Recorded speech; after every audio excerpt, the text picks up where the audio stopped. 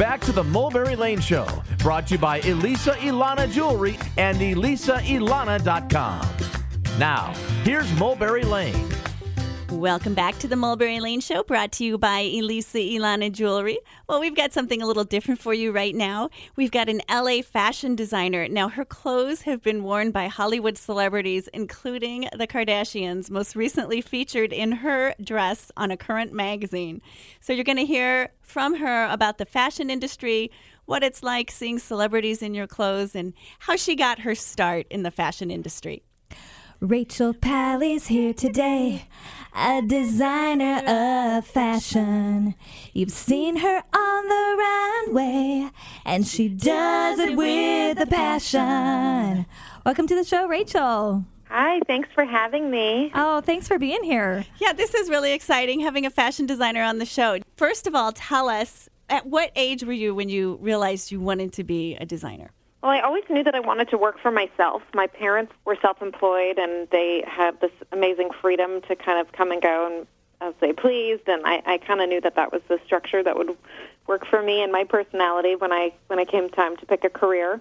And then when I was in college, I was a dance minor, and I worked in the costume shop making costumes, and I loved sewing these costumes. And so I kind of thought, well, I started making clothes for my friends, and I thought, oh, well, maybe I'll give this a go as a clothing line. So I kind of didn't really know that I wanted to get into clothing design until the end of college.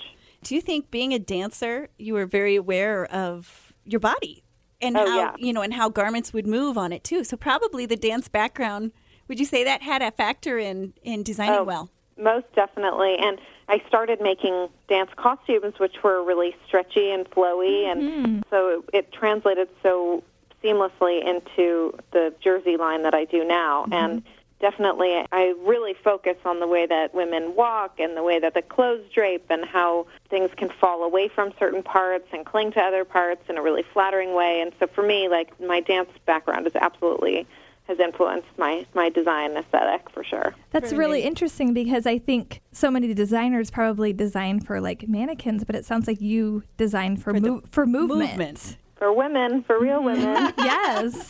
2007, I added my white label line, which is the plus-size collection.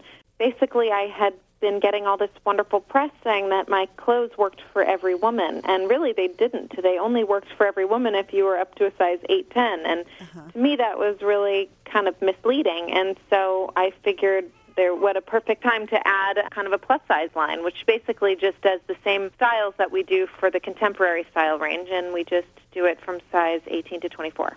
That's nice, too, that you really do design for all women. Where did you get the confidence to follow your dream? Does that come from your parents, kind of seeing what they did?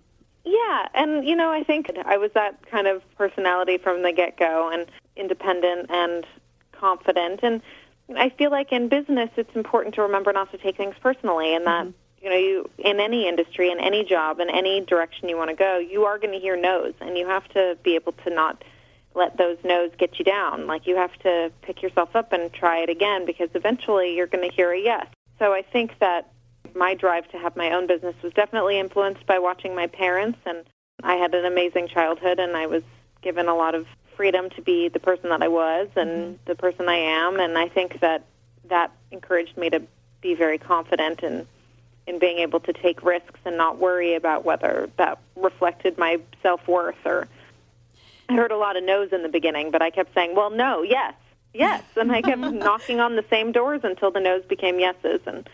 Now, do you think that's necessary in your business, in a creative industry like fashion design, that you have to have that tenacity to keep going? Absolutely. Absolutely. It's a very competitive industry, just like going into music or going into the show business. It's like there's a lot of people who want the job that you have, and there's a lot of people who have a lot of talent and a lot of creativity and can offer a lot to an industry, but you really have to have the drive, and you really have to have the balls. Yep. Now, what about the business side of things? Because obviously you have to be very good at creating, but you also have to have a really good sense of business, because it's your brand. You have to make money at the end of the day. So how did you approach that side? I asked a lot of questions, and I made a lot of mistakes in the beginning. I tried and failed and tried and failed, and I tried and succeeded and tried and succeeded. I never have taken a business class. I didn't go to design school. I didn't do that more traditional route of getting to where I am today. But I remember my mom said to me, like, don't worry about losing this money. It takes money to make money. That really helped me to keep it in perspective that there are ups and downs in the beginning of a business, and I didn't know anybody who had a clothing line, so I, along the way, met people who I would call to ask specific questions, but really it was trial and error, and some stuff did not work. Some stuff did not work. So when you had those failures, what did you tell yourself? Did you give yourself a little bit of a downtime to feel bad, or did you just kind of bounce back? Kind of a little bit of both. I think that the longer I've been in business, the less I let it actually affect me emotionally in the same way. I mean, I used to just have, like, anxiety attacks all the time. It was so stressful. I would be like, oh, my God, this box is missing 2 pieces, and they're going to cancel, and what am I going to do? And I can't. And I would just panic, and I was, like, going to UPS, like the headquarters, and, like, I was just freaking out. And those are things that you can't fix. Right. So learning how to only on the things that you can fix, because the things you can't. Right. So freaking out about it for sure does nothing but gives you gray hairs. Did you have anything that particularly funny that happened or a mistake that you made that was something that you can look back and really laugh at now? Some of my mistakes were a little too big to be laughable. At this point, I'm like, wow, I've trusted some people who were so shady. You have a choice. Do you either become a suspicious person, which makes you an unhappy person, or do you take the risk and say, I'm going to choose to trust people, and sometimes I might get hurt, and sometimes it may cost my business some business, but it makes my life easier, and it makes me a happier person to not be suspicious, and for me, that was a big lesson that I learned. So far, I've been able to bounce back, and I've had some pretty big challenges, but it is important for me that I maintain the attitude that feels the most natural for me, and for me, that's continuing to trust and continuing to not micromanage with the hopes that everything turns out well, because that, to me, is a lot easier in my day-to-day life and makes me enjoy my job and it makes me enjoy my life. Now, speaking of day-to-day life, what is your typical day like now? Well, I have a 2-week-old baby. Okay, so I knew you weren't due any time, so you've actually had your baby. Congratulations. I've had my baby, and he's right next to me, and I keep having to put a pacifier back in his mouth. I'm like, shh, Mommy's busy. We've been there, so we get that. So what's his name, first of all? His name is Teo. Teo, I like that. Thank you for being on our show 2 weeks after having a baby. You're our kind of girl. Oh, yeah, for sure. I'm happy to be, to maintain me on yes. Even though it's so brand new with him, and it's been so amazing to be a new mom. Yes. It's new. It's hard. It's harder than my job. It's harder than being a designer, that's for sure, business owner. I have a 3-year-old, but I know that in that immediate time afterwards, like when something would come up that would make me feel like me again, I'd be like, I'm going to do it just because I have to do this, and it feels normal, so yeah. Totally. Plus, I'm still home, so he's next to me. I'm like, have my computer. I'm sitting in bed. I've got my breastfeeding pillow. Yes. I'm good. And how cool is that, too? Because right now in your life, your dresses are on the cover with the Kardashians, and, like, things are really blowing up for you. Yeah, it's been a really good run for me lately, for sure. Okay, now, we do have to ask about that Kardashian cover, because basically it's the 2 Kardashian sisters pregnant.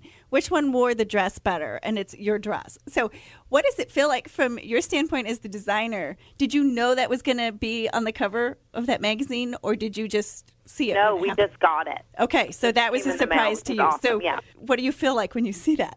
I know that I sent that dress to Courtney when she was pregnant.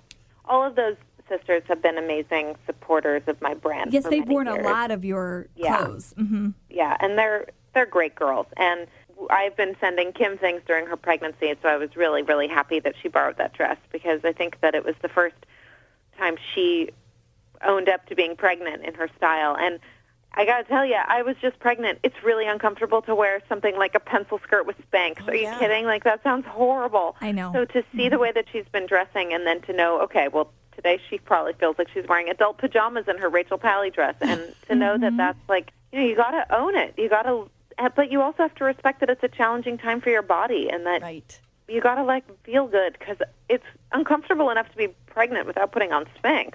Right. And your clothes, again, are fluid on the body. So, I mean, it's great for that time in your life. It really is. Yeah. No, I was so grateful to myself during my pregnancy. Yeah, I'm so glad I designed this kind of clothes. Oh, my God. I was laughing, like, I'm so glad I don't do, like, leather pants or something because, like, this really got me through the time where you don't want to do that much shopping. Right. I feel like you're going to wear it for 5 minutes and then never wear it again. So I feel like I've got all these things that I wore during my pregnancy that I will totally... Well, I wore a lot of tight things during my pregnancy with a belly that I will not be wearing for a while. But yes. Well, I saw some pictures of you. You looked very cute pregnant. Oh, thank you. I loved being pregnant.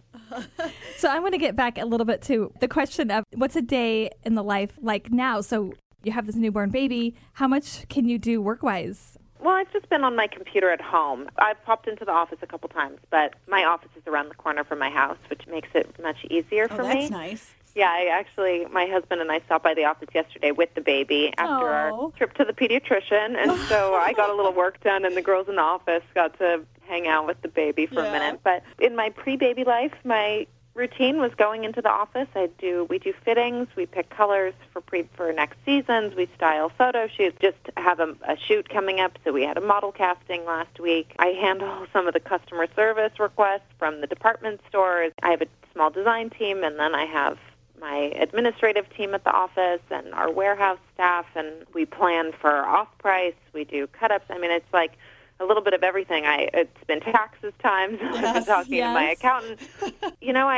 Because I have an amazing team and everybody has a role that they play and everybody's good at the role that they play, and so I don't do any micromanaging of my team. But I do have to have my hands in a lot of pots, so I don't only focus on design during the day. I also have to do logistics things. Right. Make sure everything gets where it's supposed to go. Yeah, and I have to oversee all the financial stuff, which is not as fun as the design part. No, that's the not-so-fun part. Well, you're listening to LA designer Rachel Pally talk about the Kardashians wearing her designs and being a new mom. Now, did you work all the way up to giving birth? I was early with Teo, so... Oh, you luck! I was lucky. I knew when I just knew. And so the week before I started to I was finding myself just not participating at the office. I was kind of just sitting there. I just did not want to be there anymore. And I thought, okay, this is my sign to myself. I have to do a little bit of nesting. But we didn't have much time for nesting because he came 10 days early. Wow. Well, it sounds like you have a great team in place to be able to feel that comfortable. Oh, yeah. At this point, having a baby lucky. and everything. Yes. Our topic of the day is what's your organizing style? So you have so many balls in the air, but are you like a list maker or what do you do to get things done? I make lists, and I even will put something on a list that I've already done just so that I can cross it off. I'm like an insane list writer, but I'm a slob. My desk at the office is so crazy, and I know exactly where everything is, but it's such a disaster. That is me. It's horrible. Yes. I'm the only one in the office who would dare to have her desk look the way that it does. And everyone makes fun of it that they know that if they need to, any of the girls who work for me, if they need to leave something for me, they put it on my chair. Okay. They're like, if I put it on the desk, is it going to disappear? And it probably will. But I have Post-its everywhere and lists everywhere, and I keep my list in my iPhone. And I see the method to the madness, but I would not expect anybody else to be able to see it. So now, do you keep one continuous list on your phone, or do you... I keep several. Yeah, I know, so do I. And then do you ever compile it, or you just kind of keep checking all of those different lists? Both. I have, in the notes section of my phone, I keep separate lists with a heading so I know to go to those lists. Yes, okay. But then I keep lists in my calendar, and then I just love to delete things. Okay. I love to finish something and delete it from the list or cross it off of a handwritten list. It's there's nothing more satisfying. Oh, that's great. awesome. I love your answer. Me too. And I'm the one it's Rachel, and I'm the one with the messy desk. And no one could be able to find something, but if someone asks me I need this, I can go right to it. I just know. Totally. Yeah. My closet's like that too. I bet you have a great closet. Yeah, I bet. Maybe it's not organized, but I'm sure the clothes are awesome. Yeah, that is the perk of being in this industry. Yes. That's for sure. Now, we have a fashion week here in Nebraska. It's Omaha Fashion Week, and there's a lot of budding designers that participate. We're actually the 5th largest fashion week in the country. In the country, yeah. So what advice would you have for the beginning designer? Like I said in the beginning, just not taking no personally, and just knowing that no matter how many times like a store or a publication may not be interested in the beginning, you just have to try to find your niche and push and just stick with it. And if you believe in it, you have to stick with it because there's going to be a lot of people who want to do what you want to do. Okay. And I think that also not overextending your focus in design, being able to find a niche and get really good at providing the market. Oh, there you go. That's okay. Providing the market with something that you can do that isn't already being offered 1,000 times over. And to me, that's really important. You want people to come to you for what you specialize in. An expert in one thing. Yeah. Okay, well, Rachel, we want to thank you so much for joining us today. It's exciting learning about your life and your approach to your business and all the exciting things that are happening in your life. So, thank you so much. Thank you guys for having me. This was great. This was fun. It was a lot of fun. And congrats on the baby. Thank you so much. And have a wonderful day, guys. You too. We'll catch up down the line. All right. Bye-bye. Bye-bye.